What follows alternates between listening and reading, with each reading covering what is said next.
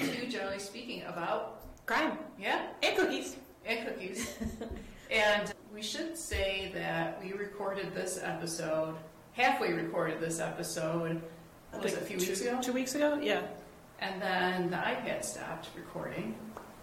So then we stopped recording. It's some technical difficulties that day.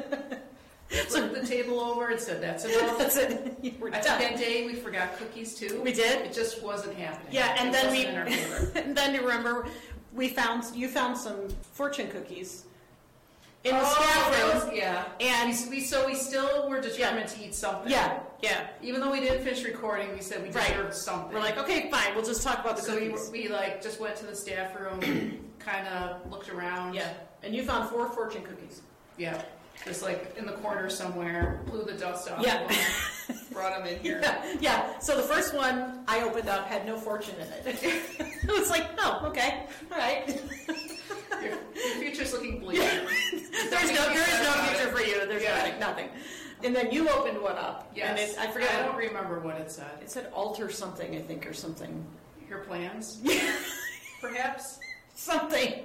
And then I opened one up. We had a good chuckle. Yeah, and you opened yours up. Yeah, I opened mine up, and I had the same fortune that Jenny had.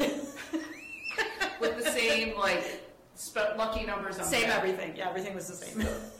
It just seemed like, I don't know, this one... a strange day. Yeah, and then, so we knew we were going to do this today. We've been talking about it, and then I was getting ready to come upstairs to record this and realized I left my notes at home. So I feel like this one is, because I thought I had it saved on my work computer, but I didn't, and it also wasn't on here, and so I had to go home and get it and come back. So if anything else happens, I think it's the subject matter. I think it is too. Jinxing us somehow. Yeah, it's a difficult subject. This is not. I don't know if you remember the last podcast that I did. I talked about the Amityville Horror. Yes. Which I thought was interesting. There were a lot of different things we talked about, and I said at least once. I think I said it twice. I'm not going to do a murder next time. Like, I'm not going to. I already know what I'm talking about, and it's not a murder. And then, spoiler alert, I'm talking about a murder. Well, it's because someone else spoiled it for us. Yes. No name given. No, we won't say any names, Alexis. When you work in a library and you're trying to do research, you sometimes have to go put books on hold or request items from other libraries to fully do your research. Which is what I did. And then there was someone with prying eyes who looked at the shelf and knew immediately what crime. Yeah, because it was I had ordered this DVD, and it was right on the cover, and then there was a little slip in it that had my name on it. And I was like, oh, that must be what she's doing. And you mentioned this. You'll revisit it sometime? Yes. Okay. Yep. Well, you did mention maybe in our first podcast or second one that, I mean, obviously we work in a library and we're using materials for these that anybody can access in the library system, which I think is great. So, which is what I was doing, and now then everybody knew what I was going to talk about. So, I mean, it is what it is. You'll have to tell the person who handles our library loan to put everything for you in a little black baggie. So I actually, it's funny that you mentioned that. Oh, really? No, they're not. So I had some things coming on hold for this discussion, and I said, listen, you got to put them on my desk, but just cover them up with paper so that nobody can see them, because there's usually a lot of stuff on my desk. So you don't need to cover it up. So just get covered up. It just blends in with everything else there. So I had a couple things that were hidden on my desk. Yeah. So but. Should we mention where we're going next month? Yeah, it's less than a month away. Yeah, we're very excited. Yeah. And I feel like we should mention, too, that no library funds are being used in this trip. That's true. We're paying for it all ourselves, all out of pocket. So Carrie and I are heading off to Orlando for CrimeCon, everybody. Yay! We're going to be at CrimeCon, which we're really excited about. Never been there? Nope. Really don't know what to expect other than the updates we keep getting in our email. Yep. There's going to be. Still don't really know what to expect. Yeah, because they haven't come out with a schedule as of right now yet. So, but there's going to be a lot of really interesting content creators there, journalists, authors, even detectives. People involved with the Justice Department, FBI. You know who I want to meet? Marcia Clark. Is she going to be there? I don't know, but I would. I would too. You know, she actually is an author. We have a couple of her books, and they're good. I read them. Yeah, she's a good writer. Yeah, and I would definitely like to see her if she's there. Maybe she'll be there. No. Yeah, maybe. And there's also some like victims' family members who are going to be there too. So yeah, I think it's going to be really interesting. It's like a 2-day thing. 3 days. 3 days. Friday, Saturday, Sunday. Okay. Yep. Yes, you're right. Yep. Listen, I'm just along for the ride. I'm just happy to be here. Yeah. But we do plan on maybe recording in our hotel room. Yeah. Yep. You have to be your room or mine. Yeah, we have separate rooms. Yeah. We're not that close. Okay. I mean, they might be next to each other, but we have our own separate rooms. I think Carrie put on her request when she reserved her hotel room to be next to Jenny Goodall. And then I said, please keep me away from Carrie Magden. As far away from Carrie as possible. I'm not actually sure. I mean, I know I would like to be next to you, but I did. I was just kidding. Would it be cool if it was one of those hotel rooms that like share a door? Yeah, that would be cool. Yeah. I've always wanted to stay in one where I knew the person next door. Yeah, that would be cool. I don't know. We'll update you from Orlando and we'll let you know how that. We'll let you know if there's a door that connects both of our rooms. Yeah, right. We'll let you know about a lot of things. Yeah, no, we're like Jenny said, we're really looking forward to the convention and being down there and learning a lot and going to hear different speakers and different presentations. So so we leave on the 21st. Of next month. Yeah. All right. So be looking for a special presentation from us. Yes. From CrimeCon. From CrimeCon. Yeah. Yeah, that'll be great. All right. All right. Excuse me. Dive into your topic? Yes. So as I said when we recorded this last time, this was not an easy one for me to do. Anybody who's listening to this will already know about this case, and you actually guessed it. So Jenny and I typically don't know what the other person is doing. Oh, yeah. Right? So she would say, like, is it on the JFK assassination? Well, you know what you said. Yeah. What did I say? You said your husband is kind of interested in whatever you're watching. Well, I said he was... I figured knowing your husband, who likes history, that it had to be something historical. Yeah. So, and I think you mentioned JFK at some point that would be a good one to do because of all the conspiracy theories out there. Yeah. So that's why I jumped to that. Yeah. And then it just so happened I was listening to a Dateline episode on this very topic. Yes. And then I just threw it out there. And I said, are you doing it on blank? Maybe. And then I walked away. And then usually in that situation you would just say no. So I knew I guessed it when you said maybe. Yeah. Well, you did guess it. It's Charles Manson. Yeah. So the reason I was not planning on talking about another murder. And this one is... I mean, all murders are terrible, but this one is especially gruesome and awful and horrific. But even though this happened, my math, I want to say 54 years ago this month, there are still things about this case that are happening now. So one of the Manson girls was just released on parole. So we're going to talk about that aspect of the case a little bit as well, because there are still a few people in prison for these murders, and like, if one of them is out on parole now, how does that affect the other two? Like, will they... I mean, I guess we'll get to that. Okay. We'll get to that. So I think I'm going to do this in the order that I had it typed up here. So we're going to start off with the murders, and I'm not going to go into a whole lot of detail about them because I think most people already know they're pretty horrific, they're pretty brutal. And then we'll talk a little bit about Charles Manson and how he developed his family, and then we'll get to the legal side of it if that sounds good. I agree with that approach. Okay.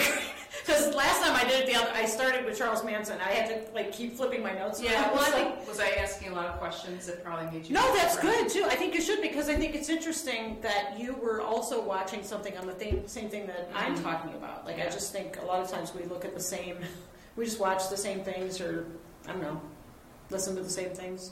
But anyways. So let's start with Charles Manson and the crimes that he and his family committed. So on the night of August 8th, 1969, 4 members of the Manson family, Charles Tex Watson, Susan Atkins, whose nickname or pseudonym was Sadie Mae Glutz, Patricia Krenwinkel, and Linda Kasabian arrived at 10,050 Cielo Drive in Los Angeles, California.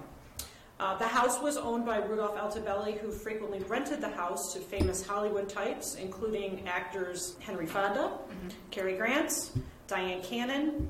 And the residents of the house before Sharon Tate and Roman Polanski moved in were Terry Melcher, who's a record producer, and the son of Doris Day, the actress.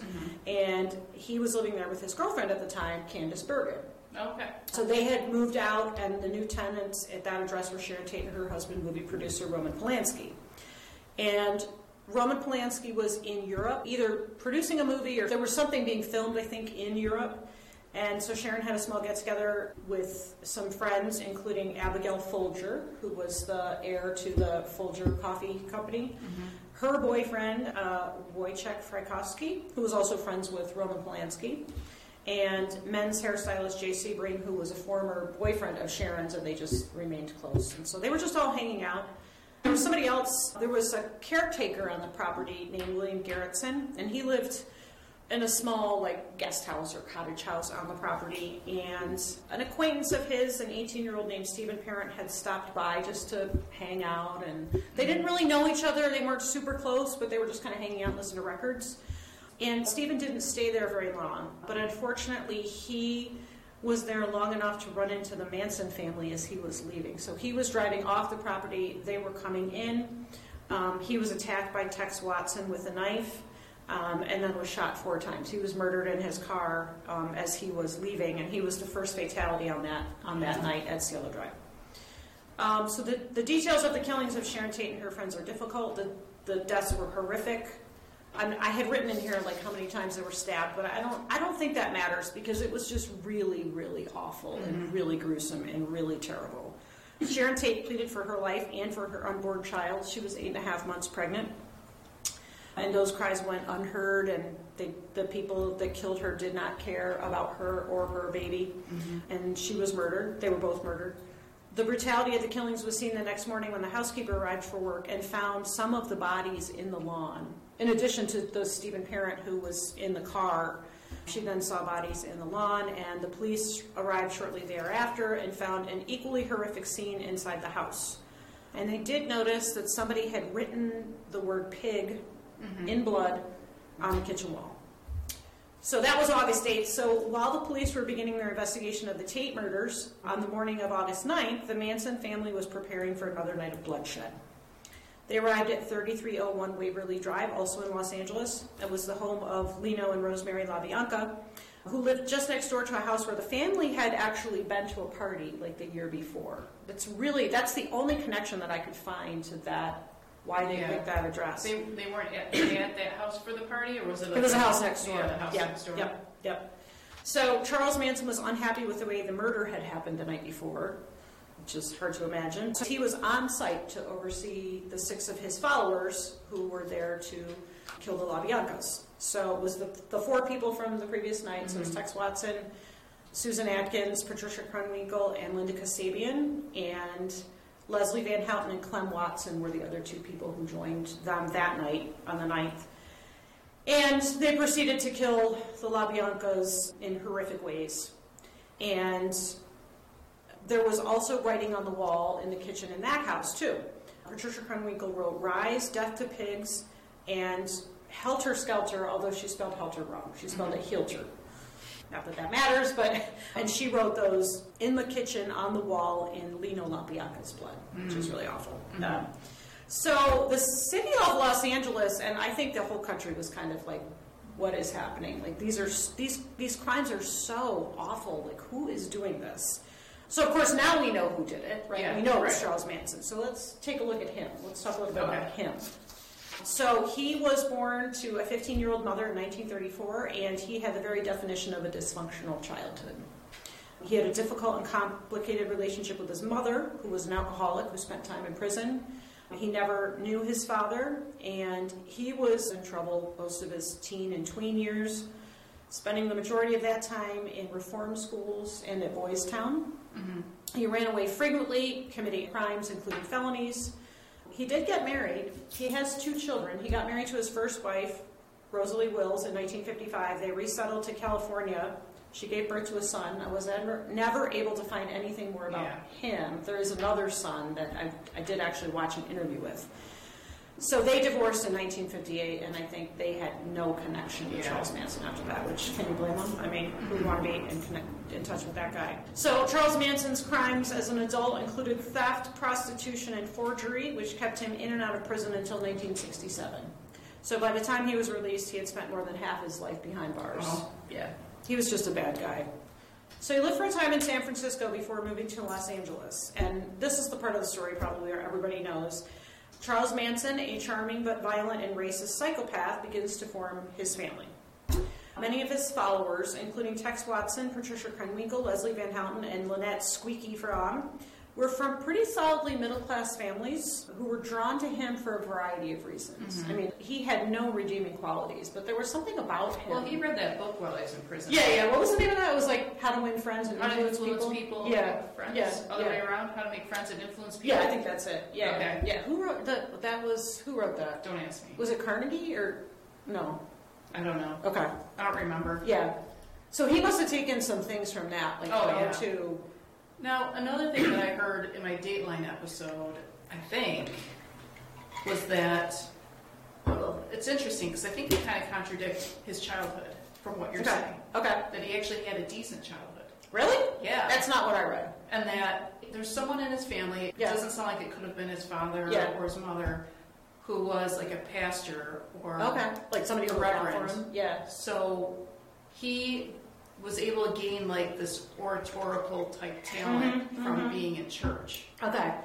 And was able to persuade people that way. Okay.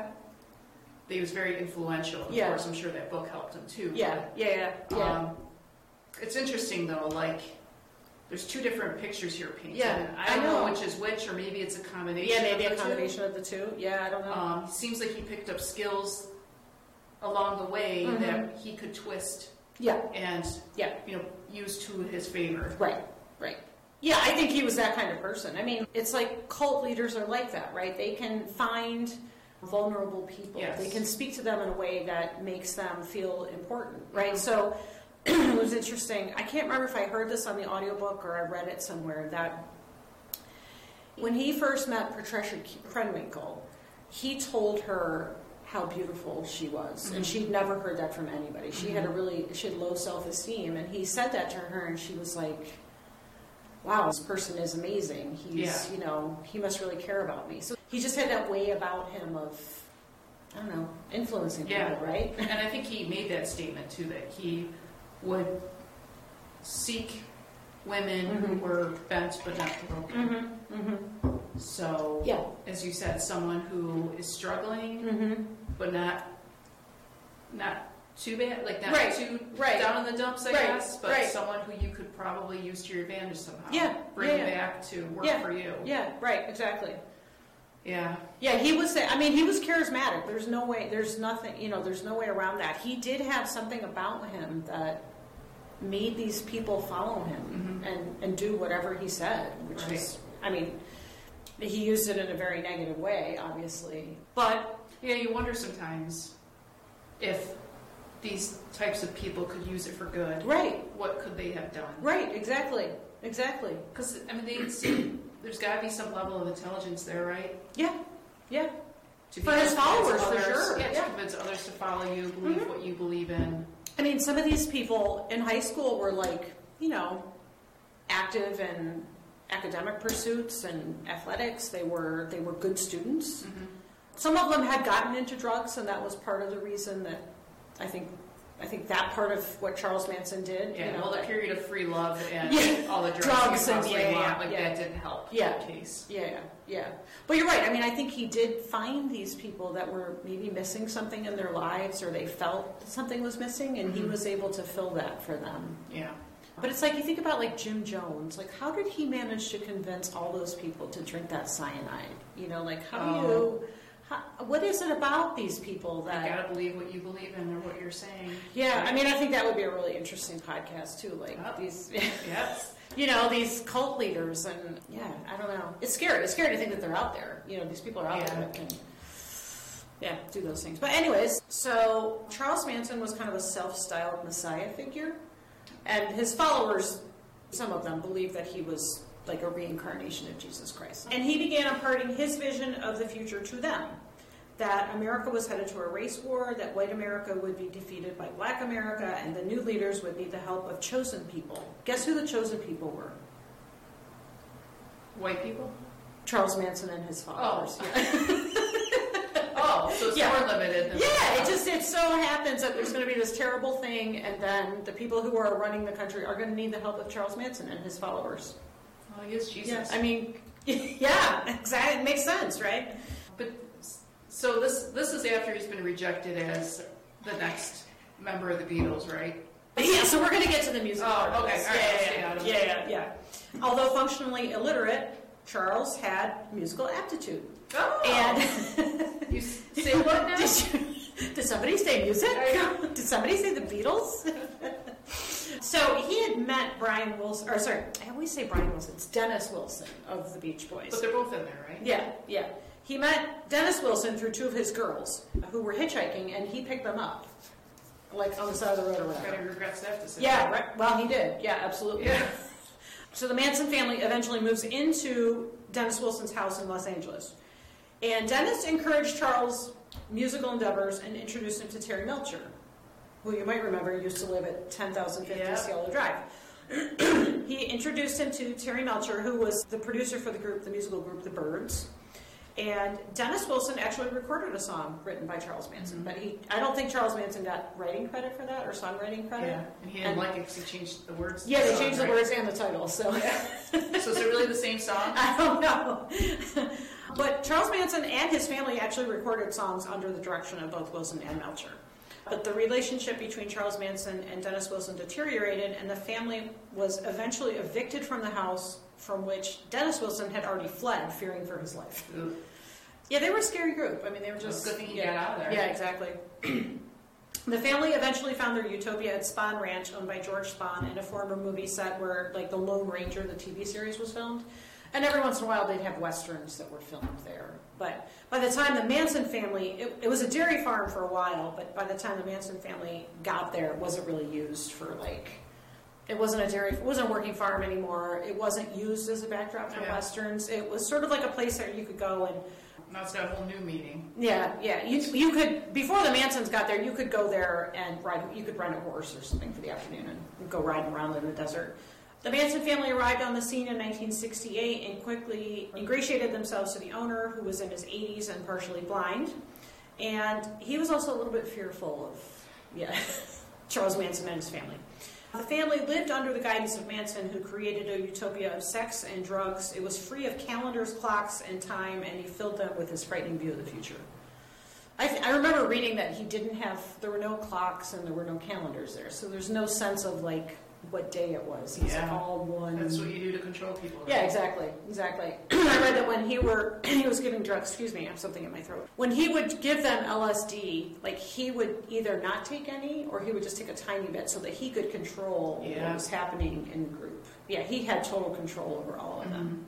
So in November 1968, the Beatles released what became known as the White Album. This is my dad's White Album, back from the 60s. And Charles Manson believed that the Beatles were sort of speaking to him through this album, because if you look, there were some of the songs on here that he felt the Beatles, like, speaking to him directly, and the Beatles were in favor of Charles Manson's apocalyptic race war that was about to happen. That is just creepy. It's crazy, but, he looked at it and he was like, okay, where is it? So Sexy Sadie is one of the songs, and he had already renamed one of his followers to Sadie Mae Glutz, and he was like, oh, they know that. That's why that song is there. It had nothing to do with, the Beatles did not know each other. Obviously. You know what I mean? So, it's confusing in a way, like, he seems like an intelligent guy. Yeah. But then yet he firmly believes that the Beatles were trying to tell him. Yeah, so he thought Helter Skelter was... of his mission. Yes. Helter Skelter was the Beatles' way of saying, yes, we support what you're doing. So that was the song that really got him. And he believed it was a call to action. Now, we talked about this before. Do you remember what a Helter Skelter is? Yes. Okay. I remember. So, a Helter Skelter looks like this. So it's a playground, or something you might see at like a fair in England, like a county fair or something. Mm-hmm. So it's like a tower with a slide that goes around it. Yeah. And if you listen to the lyrics, I think the lyrics are something like you get down to the top, or you get down to the bottom, then you go back to the top again, which is like that's what it is. Riding the slide. It's what the slide does. Yeah, exactly. So Manson interpreted that song as a call to start what would eventually be the race war that he had promised his family. And the Beatles completely rejected the notion that they were supportive of an upcoming race war and that their songs were speaking to Charles Manson in any way whatsoever. But some of the things that were on this album were what were written like on the wall, like Helter Skelter was one of them, and Piggies. Where's the one about? Yeah, right there. Yeah, Piggies. Yeah. On the nights of August 8th and 9th, the violent, sadistic, horrific murders of 7 innocent people shocked and scared not just Los Angeles, but the surrounding area and the whole country. And this is where the next part of the story begins, which is the investigation into these crimes. Mm-hmm. So the LAPD began investigating the crimes, but viewed the 2 homicides, so the Tate murders and the LaBianca murders, as separate attacks that were unconnected to each other. Obviously, in hindsight, it's easy to see some similarities, right? So there's a frenzied overkill of just, horrific numbers of stab wounds and words and phrases written in the victim's blood. But there were enough differences to see them as random attacks of upper middle class people who lived in Los Angeles. And as the bodies from the Tate murder were being autopsied, the coroners noted similarities between the types of injuries inflicted as being similar to those of murder victim Gary Hinman, who I think we talked about last time too. Yes. He was an associate of the Manson family who was brutally beaten, had part of his left ear cut off, and was eventually shot to death. And his murder scene also had words written on the wall in the victim's And wasn't he the first one? He was the first. Yeah, he was the first one. And they were trying to get him to give up the cars? Yeah, they were basically extorting him. Yeah. They wanted his house. They had lived with him, right? He had some connection. I don't know if he lived at the Spahn Ranch. So there was a 1976 TV movie called Helter Skelter, which is available in the library system. I watched it as much as I could stand. It was actually really interesting. Then there was a remake of that movie, and I watched like the first 15 minutes, and I was like, I can't do this. This is awful. And it starts off with the murder of Gary Hinman. And so, how recent was the remake? I want to say it was in the 2000s. Oh, really? Yeah. I mean, there were some actors that I recognized their names, and I just couldn't watch it. Yeah. Because the movie Helter Skelter was hard enough to watch, like a TV movie, and like listening to the audiobook and like being immersed in Charles Manson and his followers. Plus, the TV movie's probably not going to be as bloody and gory as right. Unless this other one was a remake for the television. So the original Helter Skelter TV movie was actually it wasn't especially graphic, and it was very much, it followed the book Helter Skelter, which was written by Vincent Bugliosi, who was the prosecutor in the case. And that was just very matter of fact. That's kind of how the TV movie was, but it gave a lot of information about the family and what they did and how they got to be who they are. So then, from what I remember from Dateline, they killed this Gary guy. Yep. And one of the guys in the Manson family was caught. Yep. Because I think they found the bloody knife in his car and stuff. Okay. And the police pulled him over. Okay. Took him to jail. Manson was afraid he was going to rat out on them. So he thinks to himself, I'm going to try to bust him out by imitating this crime elsewhere so that the police will think that person is still out on the loose. Committing these crimes. Which is fascinating to me. Yeah. That there was this really ulterior motive to commit these crimes. Yeah. At the same time, I think he wanted to get back at people. But really he was hoping that the police would look at this and be like, we got to let this one guy out because this guy is still out on the loose doing this.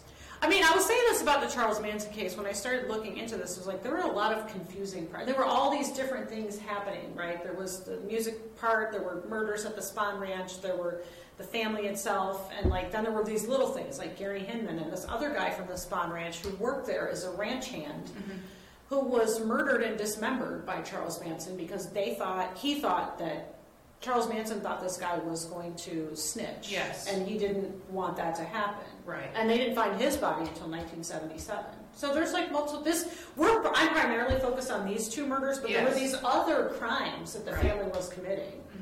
So they were just, just when you think you know the whole story. It's Yeah, and I learned stuff about Leslie Van Houten, who was released on parole, which we're going to get to in a little bit. But yeah, there's just all these little side things to the story, which make it.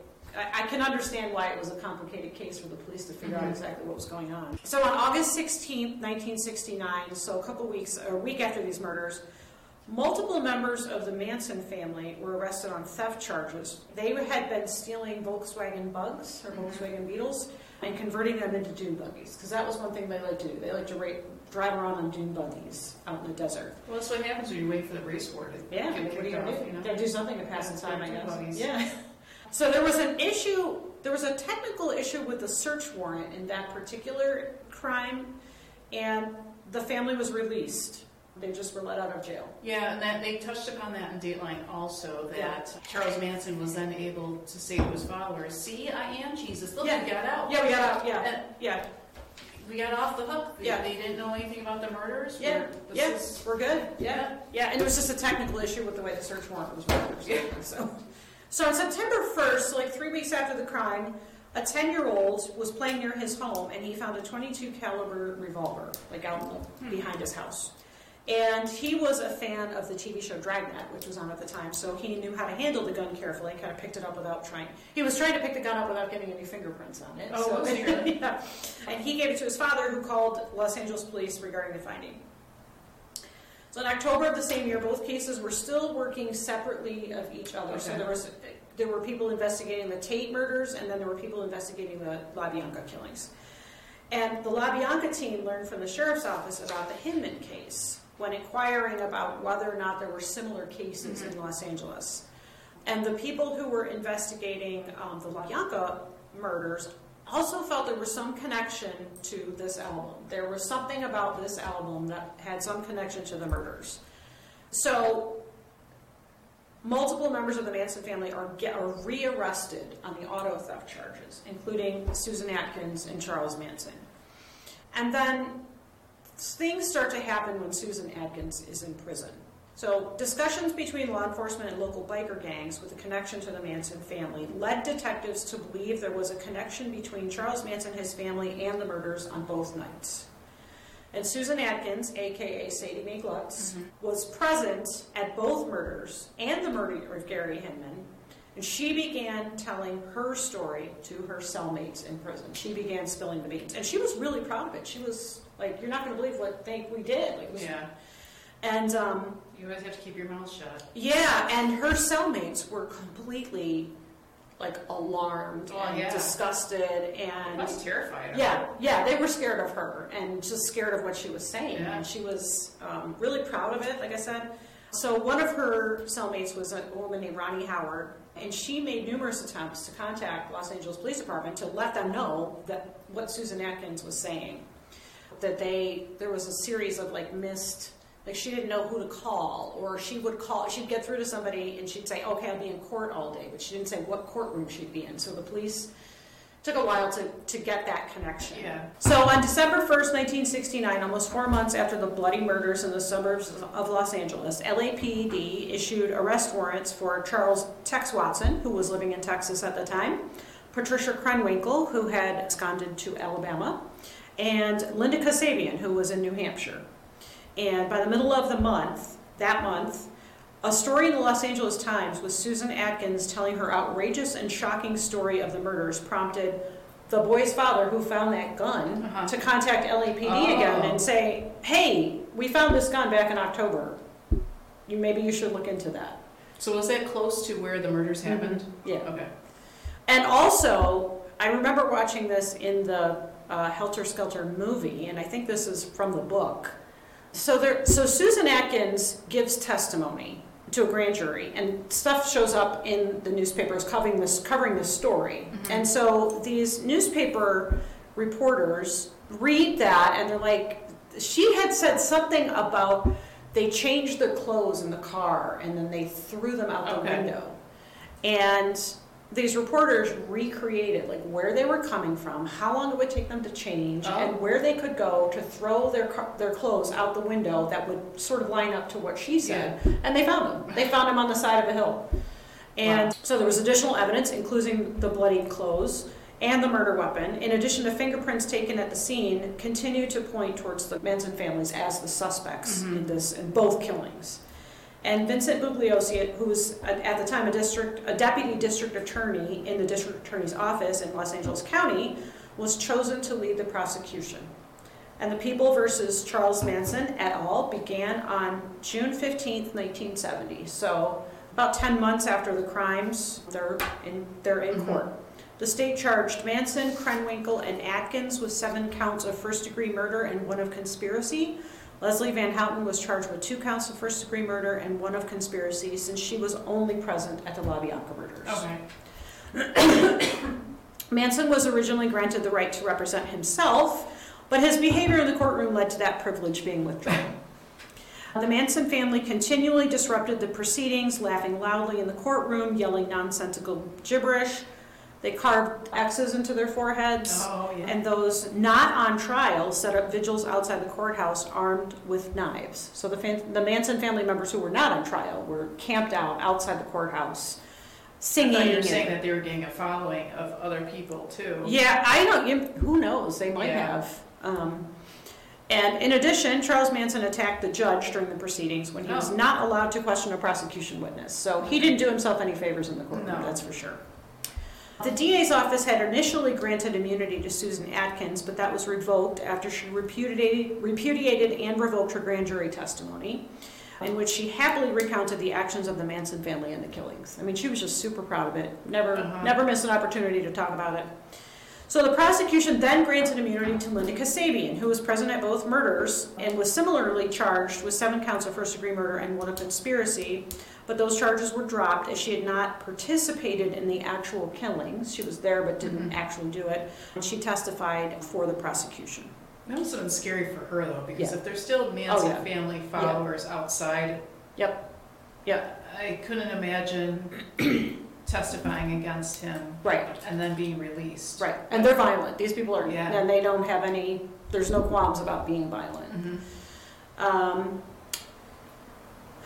Where did I leave off here? So after a 5-month trial, the prosecution rested on November 16th. The defense provided little testimony, much to the chagrin of the defendants. Charles Manson testified on his behalf and repeatedly blamed the White Album as the cause of the crimes. All 4 defendants were found guilty on all charges. During the penalty phase, the 4 defendants repeatedly engaged in disruptive behavior again, including shaving their heads and yelling loudly. The 3 women testified and blamed the killings on Linda Kasabian, who had testified for the prosecution, and they said she was the one who directed all the violent acts. The jury recommended the death penalty for all 4 defendants, and on April 19th, 1971, they were sentenced to death. Okay. Tex Watson, who fought extradition from Texas to California and was not among the defendants in the first trial, was also found guilty of murder and conspiracy charges and also sentenced to death. Almost a year after they'd been sentenced to death in California, the state Supreme Court abolished the death penalty, and the sentences were automatically reduced to life in prison. Okay. So let's give an update of where everybody is now. Yes. So Charles Manson died in prison of a heart attack on November 19th, 2017, and he left behind 2 children. Susan Atkins died in prison of cancer on September 24th, 2009. She had petitioned for compassionate release because she was so sick with cancer, and it was repeatedly denied. Okay. She was a convert to Christianity behind bars and left behind a child that she had before she went to prison. Charles Tex Watson remains incarcerated in prison in San Diego. Thanks to conjugal visits with his ex-wife, he fathered 4 children while in prison. He's been eligible for parole since 1976 and has been denied parole 18 times, most recently in 2021 when he was given a 5-year denial of parole. They were sick of hearing from him? Yeah. He also converted to Christianity behind bars and became an ordained minister. Patricia Krenwinkel remains incarcerated in California. She has been in prison for over 50 years and was granted parole in October 2022, a decision that was overturned by the governor of California, Gavin Newsom. Okay. Her next parole hearing is in November of this year, and she maintains that she is a victim of battered woman syndrome, and when asked by the parole board who she inflicted the most pain upon, she replied, myself. Now we get to Leslie Van Houten, who was released from prison in July 2023. So she's the only one that's been officially released. Mm-hmm. Oh, actually, no. We're going to get to that in a second. Yeah. So she was released last month after serving more than 50 years behind bars. So she actually, I didn't know this, she had an interesting legal journey to prison. So she was tried with the original group, found guilty, sentenced to death. Then the death penalty was overturned, now it became life in prison. Her attorney during the first trial disappeared during the trial. Okay. So he was not present for the sentencing phase of the first trial. Mm-hmm. So she was granted a mistrial. Then she was retried, which resulted in a hung jury.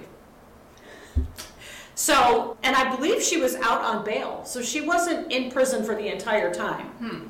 The second trial, her attorneys presented a defense that the amount of LSD that she had taken affected her judgment and thought process. Okay. And the jury was not able to reach a definitive conclusion about that, so it was a hung jury.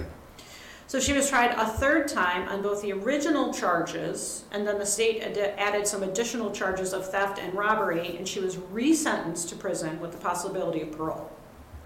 So she was granted parole multiple times before she was released. Since 2016, she has been recommended for parole by the parole board, but those decisions were overturned by the sitting governors of California. Mm-hmm. And they continue to view her as a threat to society. How old is she now? She's in her 70s. I think she's 73. Okay. In May 2023, the California Court of Appeals reversed Governor Newsom's overriding of the parole board recommendation. So the parole board recommends her for release. Governor Newsom overrides that. I think her attorneys brought that to the California Court of Appeals. They reversed Governor Newsom's decision, and then the governor said, we're not going to continue to fight this. So he let it go? So he let go, yep. He said he would not appeal the Court of Appeals decision, and Leslie Van Houten became the second Manson family member to be released on parole. Clem Watson served time for the murder of Gary Hinman, and he was released in 1985. Okay. So, was he the one I was referring to that Manson was trying to break out of jail? Could have been, yeah. Okay. Yeah.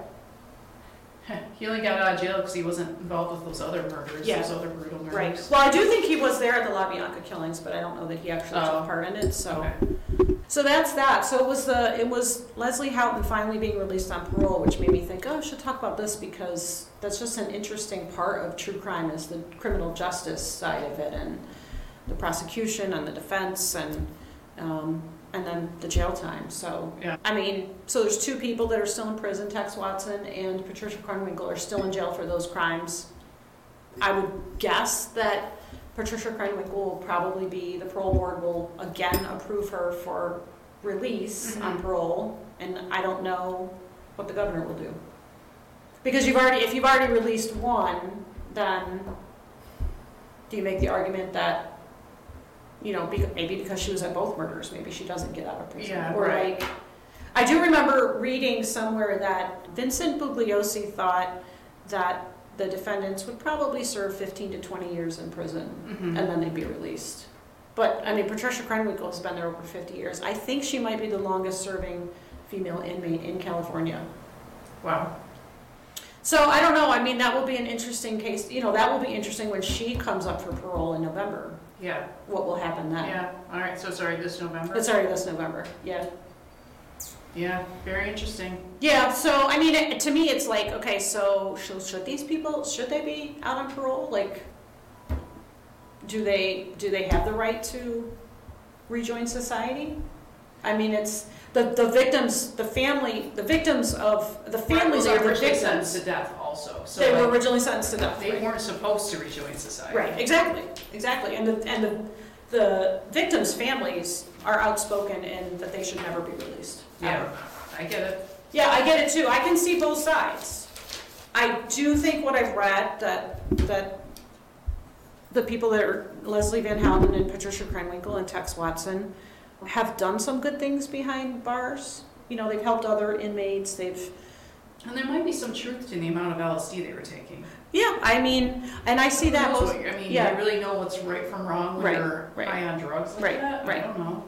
Yeah, but then I'm like, okay, we're all adults. We all make decisions, right? I mean, they made the choice to hook up with Charles Manson. Yeah. But does that mean that's an automatic, you spend the rest of your life in jail when other people are paroled? And it wasn't like a cult where he was able to convince you to join and then you're sucked into it and 100% behind them. Right. So I don't know. This case has kind of left me with some like, I mean, I can see both sides of it. I can see, if the concept of a prison sentence is to, commit a crime and serve your sentence, if you've served 50 years in jail, is that? And how young were these? They were in their late teens, early 20s. Yes, yeah. I guess my heart, I have a little softness in my heart because it's like, when you're young, you make impulsive decisions. Right. You're not thinking ahead. Right. And how many of them were just like, hey, I finally found my group. Yeah. I found people who understand me, who value me. Mm-hmm. Then I think about the victims. No, I know. And I think about Sharon Tate. Yeah. And I think about her unborn baby. Mm-hmm. And I think about the other people who were just... And that's a whole nother level. Right. It's not like you're doing petty theft. Right. This isn't a victimless crime. Mm-hmm. I mean, there were victims. The LaBianca's children are still alive. Yeah. Sharon Tate has, I'm sure all of the people that were murdered have family members and friends who knew them and loved them and cared about them. So it's like, I see their side too. Mm-hmm. I mean, I don't know. Again, that's why I chose this one, because I think it does have some... Well, it's got to be awful to serve on a parole board, though. Yeah. So, well, good job. I know it was a heavy topic. It was a heavy, so I'm not doing a murder. No, I say that now, but I don't know. Maybe it'll be something that comes up, or... I've been looking at some of the speakers at CrimeCon, and some of those crimes are interesting, too. I do believe mine for next time is going to be a murder. Really? So buckle up. You got to give me a clue. Is it? No, I'm not giving you a clue. Just one clue? Go ahead, guess. Well, does it take place in the United States? Yes. Was it the JFK assassination? Maybe. Maybe. I gotta get out of here now. I gotta walk away. I don't think that's exactly how it was, but that's probably pretty close.